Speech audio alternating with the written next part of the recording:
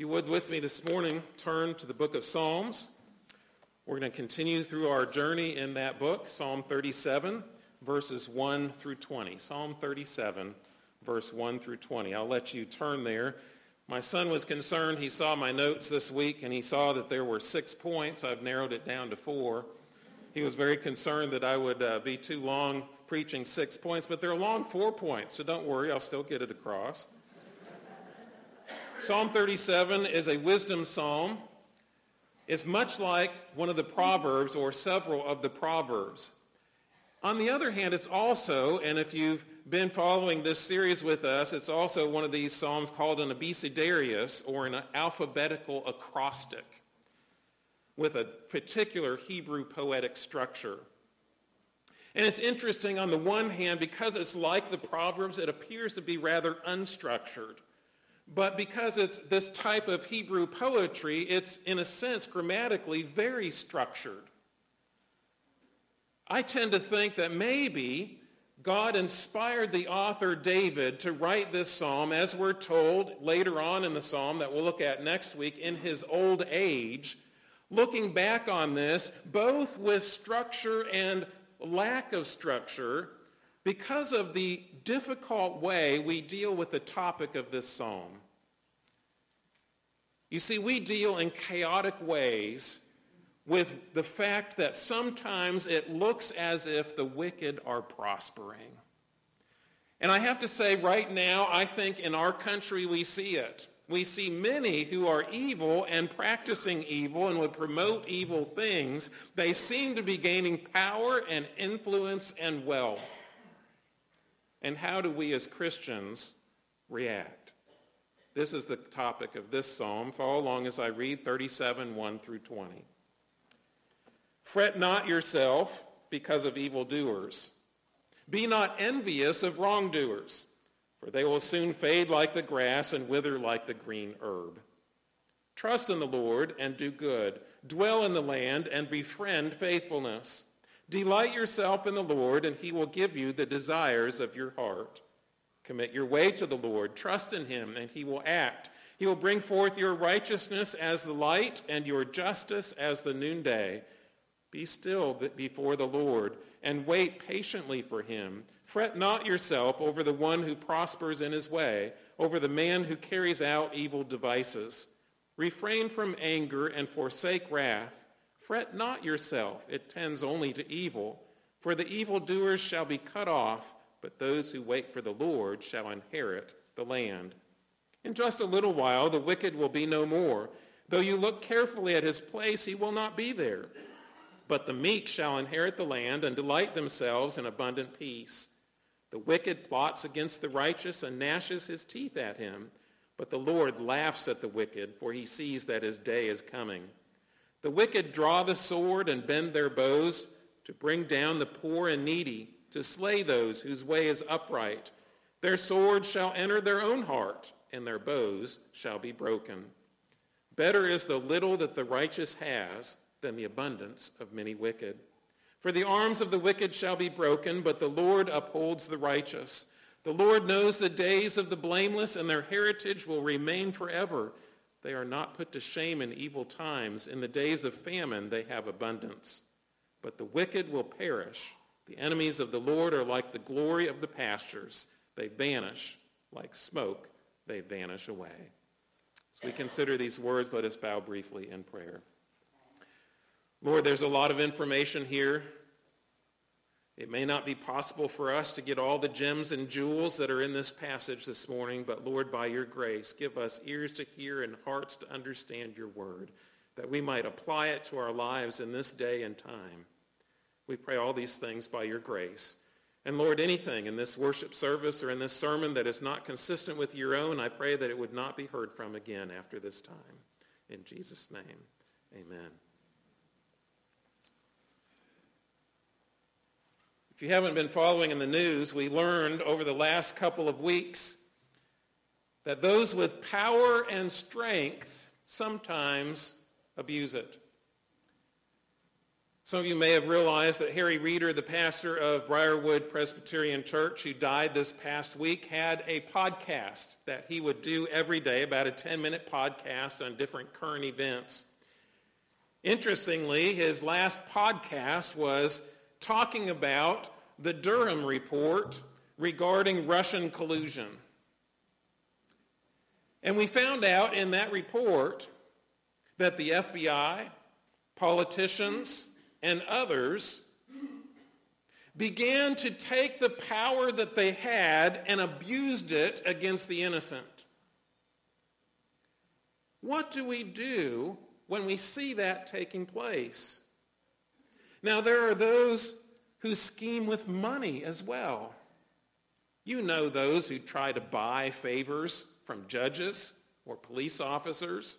You know those who take their money and try to influence politics in the land or try to shut people up that they don't agree with. You know the evil intention of evildoers who just want to have their way. It's really a topsy-turvy world, isn't it? And what are the reactions that we often have in these situations? I think of one of them. Ooh, it just makes me so mad. Another reaction might be this. What if these folks win the day? What are we going to do? Or perhaps it's this. Well, if they're going to use these tactics to get their ways, then by golly, we've got to use these tactics to get our way as well. We have to get in there and do what they do in order to get the power back. Are any of these ways the ways of Christ for the Christian, living in days in which the wicked seem to prosper? That's the question, isn't it?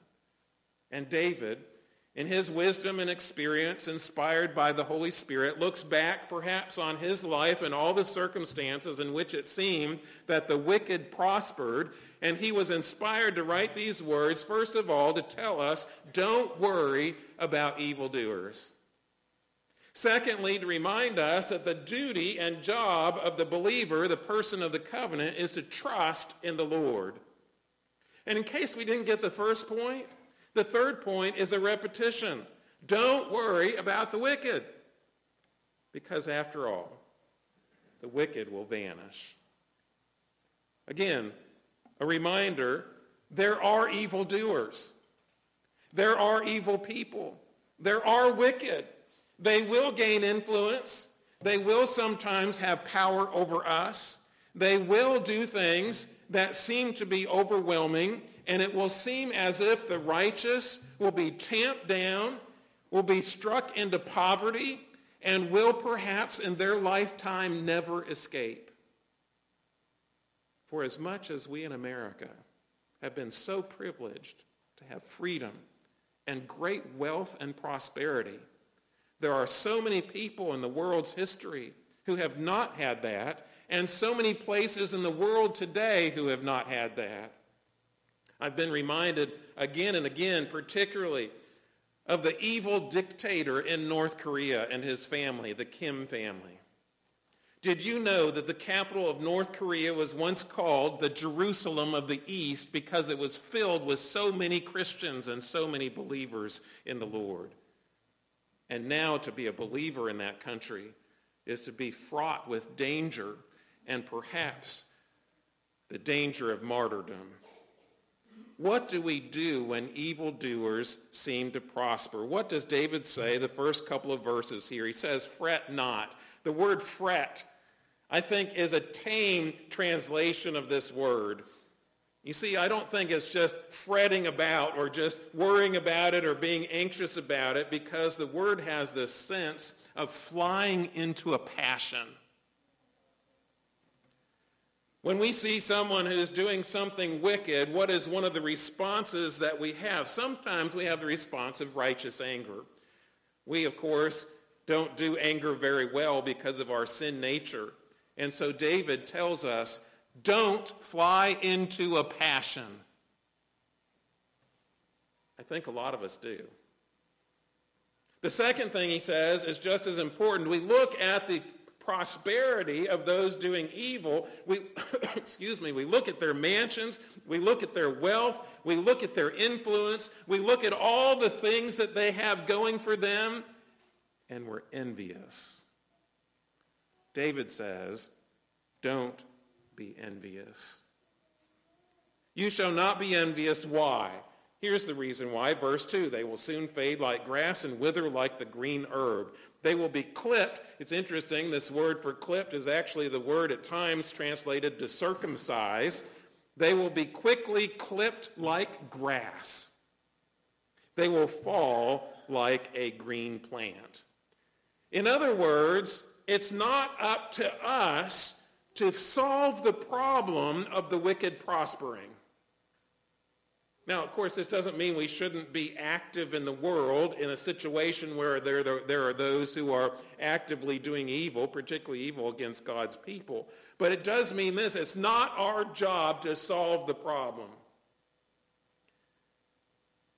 Now, we call opinion talk show hosts, or another word for today's so-called newscasters, talking heads. But now, there are protesters across the country that we might call screaming heads on perhaps both sides of every issue. David says, it's not good for us to fly into a passion. This is not the way of the Lord. It's not up to us to just fly into a passion and reactively get angry and let anger rule our hearts when the world is turned upside down. Why? Because God's sovereign. He's on the throne. He's in control. And no matter what it looks like, at some point, suddenly, just like in the Middle East, when the grass and the plants grew and there was that strong east wind filled with heat, those plants could quickly be scorched and die. Notice David doesn't say when it's going to happen. He just says it's going to happen. They will be clipped quickly like grass. They will fall like a fresh green plant. But the way of the Lord is not to fly into a passion or be envious of the wicked, but instead to trust in the Lord. Verse 3, very, very clear. This is the letter B in Hebrew alphabet for the word trust. Trust in the Lord, do good, dwell in the land, befriend faithfulness, delight yourself in the Lord. All those are imperatives. First of all, he says, trust in the Lord. When we see the wicked prospering, when we see evil having its way, what is the first response of the believer? To trust in God. Now, yes, that's a good Sunday school answer. But what does that mean, to trust in God? First of all, it's a reminder to do good. Now, why does David say, in this context, don't worry about those who are doing wicked things and prospering. All you need to do, or the first thing you need to do, is trust God. Why then does he say, do good? It's because we have a tendency to want to get revenge. We want to get back. We want to do underhanded things to get our way. How tempting it is for us to get our way no matter how we do it and say that the ends justifies the means. Instead, he reminds us our job is always to do what is right and good in the eyes of God. Then he says, settle in the earth and graze on faithfulness. This word faithfulness is from the family that means truth or reliability. In other words, the first thing we're supposed to do is trust God and with it act in right ways, and then remind ourselves that our basic duty as citizens in the kingdom of heaven is to feed on the word of God, the truth. Feed on God's word.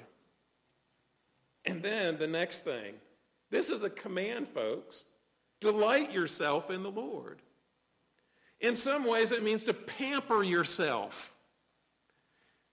Notice it doesn't say pamper yourself in the riches of the world or pamper yourself in the fact that you're right and everybody else is wrong.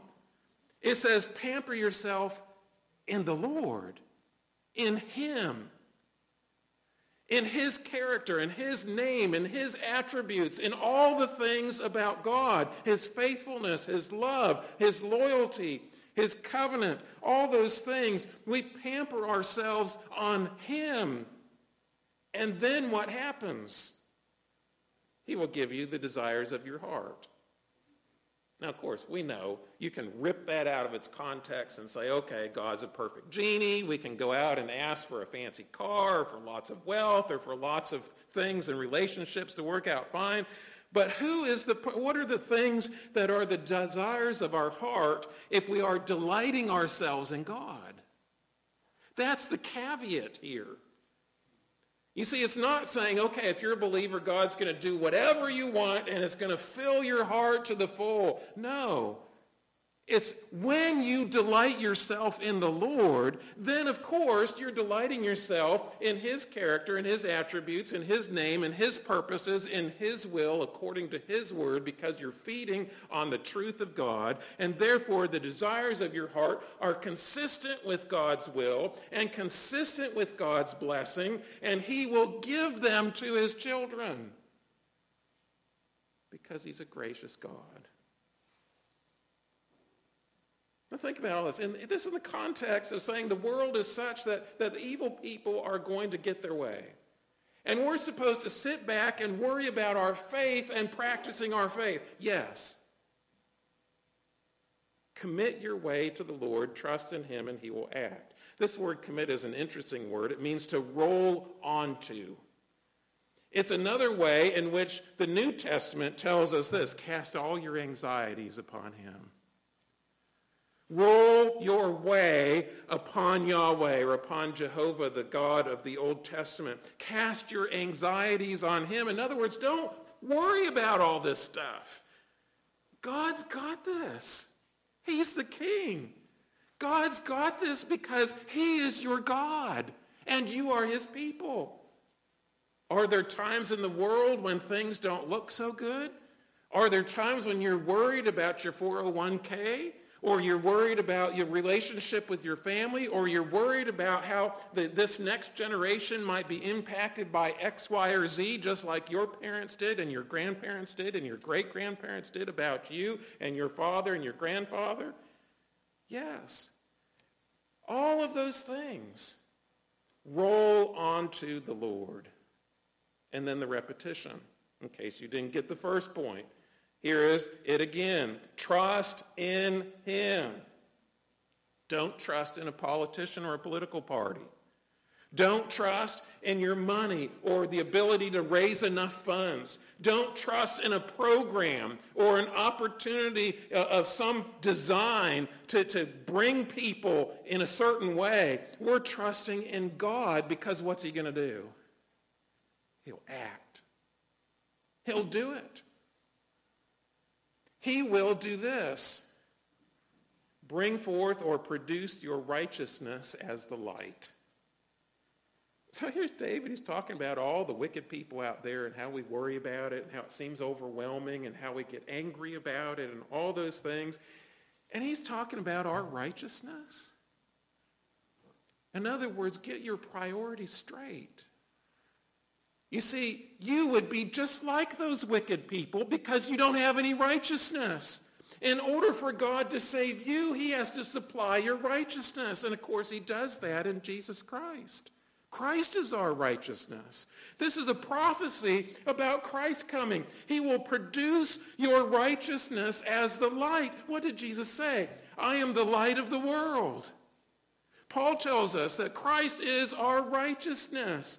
Why are we worrying about how this world is collapsing down upon us when the most important thing in our life is whether or not we can enter the gates of heaven? We must have an eternal perspective, folks. And then he says it's not only your righteousness, but your justice like the noon. He will produce your justice like the noon. We want justice. The world around us wants justice. And it's a good and noble thing for the world to be talking about justice, even if it's not biblical justice. All of us have a desire to want what's right and true and fair. The problem with the way the world talks about it is they look for justice outside the God of justice and the standards that God sets as justice. God is just, and God is righteous. He sets those standards. He will bring those things about. So instead of trying to force it our way, he wants us to trust him that he will, in the end, bring it about. Now, of course, this doesn't mean there aren't ways in which we might act for someone else's behalf or act to promote justice and to love justice and all those things. But in the end, we cannot bring justice. Only God can. So what do? Verse 7 says this, "Be still before the Lord and wait patiently for him." You're telling me that the world is going down the path it's going on and I'm supposed to just sit still and wait there? Now, of course, this doesn't mean that, hey, we just sit back and we lay down on our couch and we let the world go by eating potato chips and watching TV. No. But the idea here is that we're letting the Lord work. In fact, the word here, stand still and wait patiently. The word wait patiently is kind of an interesting word. It means to writhe. The best way I can describe it is, my dog has a stub of a tail. And when my dog at home, and yes, kids, I'm saying my dog, I paid for it. So here it is, my dog at home, when he knows that somebody's at the door or somebody has come home in their car, what does he do? Now, on the one hand, he can't go rushing out the door because he can't open it. But what does he do? He sits there, and his little rear end goes back and forth. And it's going back and forth and all that stuff, but he's just waiting anxiously for that person to come home. David says this is what we're supposed to do with the Lord. We're so excited because we know that God's going to act. And we're so excited because we know Jesus is coming back. And we're so excited because we know that all the evil in the world is going to be taken care of. We just can't wait for God to do it. And yet at the same time, we're waiting. You know, I'm sure that little dog sometimes, Zorro is his name, that little dog sometimes is thinking, are they ever going to get out of that car? And he's thinking, are they ever going to walk in here? Are they ever going to come in and pay me attention? And then he runs over to a chair and looks down. We want to rub his belly and all this stuff.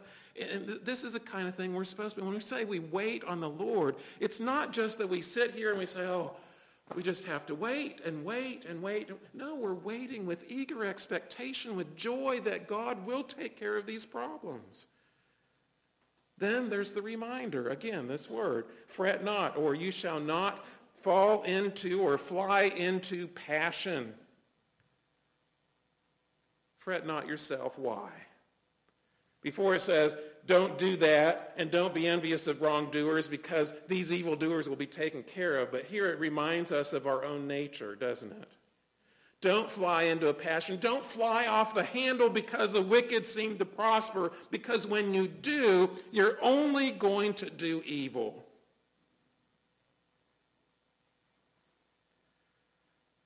You see, you shall not fly into a passion because there's one who enjoys success in his path. You should not fly into passion with the man making evil plans. It's just another reminder. God has this. We look into this and we say, how can a certain person come into power?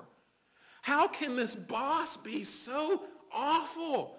How can this individual over here invent these ways of doing evil? My wife reminded me last night, she said the person in all this surgical stuff of trying to allow people to surgically change from one thing or another, the person who invented those surgeries, how depraved must they be?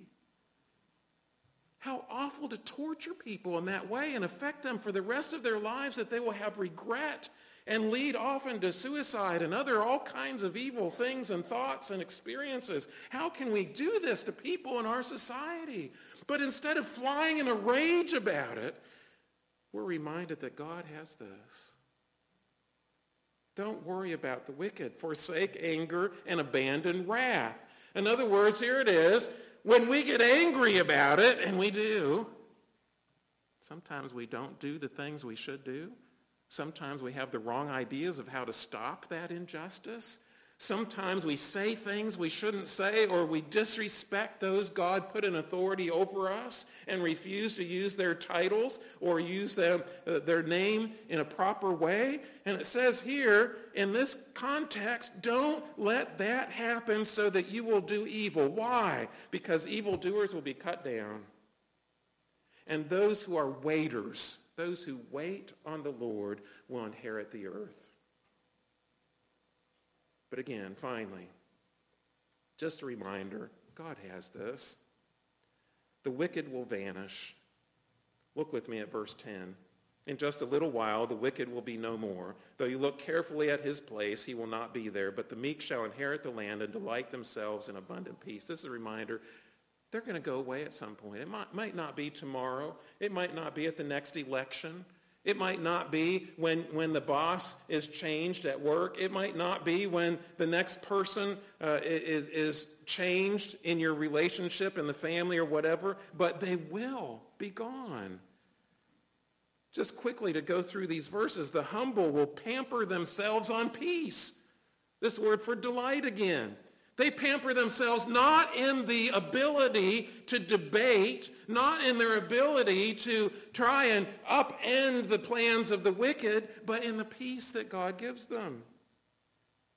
In fact, what does the Lord do at evildoers? He laughs at them. He looks at the guilty schemer, and he laughs at the wicked, for he sees their day is coming. And if you think that they have all the weapons in their hands, the bows and the swords of the day, these symbols of strength and abuse, perhaps it's the abuse of a warrant, perhaps it's the abuse of a purse, perhaps it's the abuse of some other means, he says these will fall. And when we look at the world today, from American eyes, we think of a very short time period. We think of all those today, how our society seems to be falling apart. But I want you to think in history of evil dictators. Hugo Chavez in Venezuela, Castro in Cuba, Stalin in the Soviet Union, Hitler in Germany, Mao in China, Kim in North Korea, the Middle East imams and leaders of a religion that purveys violence. Think of all of those things. They'll fall. Some of them already have. Guilty arms will be broken. Arms both in the sense of literal arms, but also in the sense of power. These arms will be broken. And then it says this, better the little of the righteous. Better the little that the righteous has than the abundance of many wicked. This is a reminder here, if you're poor and you're poverty because you are being oppressed and persecuted, and because the circumstances are such that all the laws are against you, all the ways of testifying to Christ are against you, all the ways seem to be closing in upon you, and your poverty seems to be overwhelming, and you have very little, that's a better circumstance than if you participate in the evil of the wicked. Because the Lord will prop up the righteous. He will uphold them. That's the word here. He will prop up the righteous. And he knows our days. He knows the days of the blameless. Now, you and I know we're not blameless. But we become blameless through faith in Jesus Christ who has removed our sins from us. He knows our days. And guess what happens with our heritage? It's forever. Why are we so caught up in the moment of the day and so concerned about what's going to happen tomorrow and next month and next year and the next decade and in this generation when we as Christians must have an eternal perspective? Who wins in the end? God does. Who is getting the blessings of God forever and ever? It's God's people. But what happens to the wicked? They will perish. The heritage of the blameless will be forever. They will be satisfied in days of hunger, but the enemies of the Lord will vanish in smoke. I don't think David meant this as a literal sense, although it will be literal. They will vanish in smoke. You see, it's not our goal to be earthly successful, particularly earthly successful like God's enemies. It's not our goal to have the most toys when we die. It's not our goal to have the most influence and to have statues built of us and have portraits made of us and have our little kingdom be the most significant. I'm sure if Harry Reeder or Tim Keller were to be here to tell us now at this point in time what was the most important thing of their life, it would not be a 5,000-member church or the hundreds of church plants or the books that they wrote or the influence they had. It would be the righteousness that they gained from Jesus Christ, that they could have eternal life. I need to hear this sermon because I look at culture around us and I look at what's taking place and I see the decadence and I see the downward spiral and I think of the refrain of the book of Judges where it says everyone did what was evil in their own sight. And when I look at that sometimes I'm thinking, what are my children going to come to? Sometimes I look at this and I get so angry that these people would do these kinds of things to the innocent and the vulnerable. And sometimes I look at the situation and I think if someone would just do something, however they might do it, so that these people can be out of power and influence.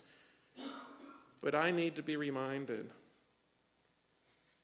though the wicked schemers prosper, though they might prosper in my lifetime, though they might take over the halls of justice and the buildings of power and the positions of influence, though the sexually deviant, the financial schemers, the worldly philosophers, and the drug cartels, and all the rest might take control temporarily, we kingdom dwellers simply trust in King Jesus. Worldly things. If we want to be like the worldly and envious of their prosperity and seeking to overthrow them by our own power, we might gain worldly slumlord kingdoms. But God's kingdom of heaven is so much better. Trust in the Lord. Commit your life to him. Cast your cares upon him, for he will take care of the wicked. Let's pray together. Father, I thank you for this psalm. Lord, I thank you for the words of David. I thank you for the reminder that though Habakkuk and Jeremiah and Malachi and David and others ask this question, why do the wicked prosper? You have answers. You don't tell us why you tarry, why justice delays, but you do tell us you'll take care of it. You will give grace to your people and many blessings, and the wicked will get their justice. Help us to be patient. Help us to be strong and stand on what is good and right and to trust in you, but in all things, Lord, that we might trust that you will, in the end,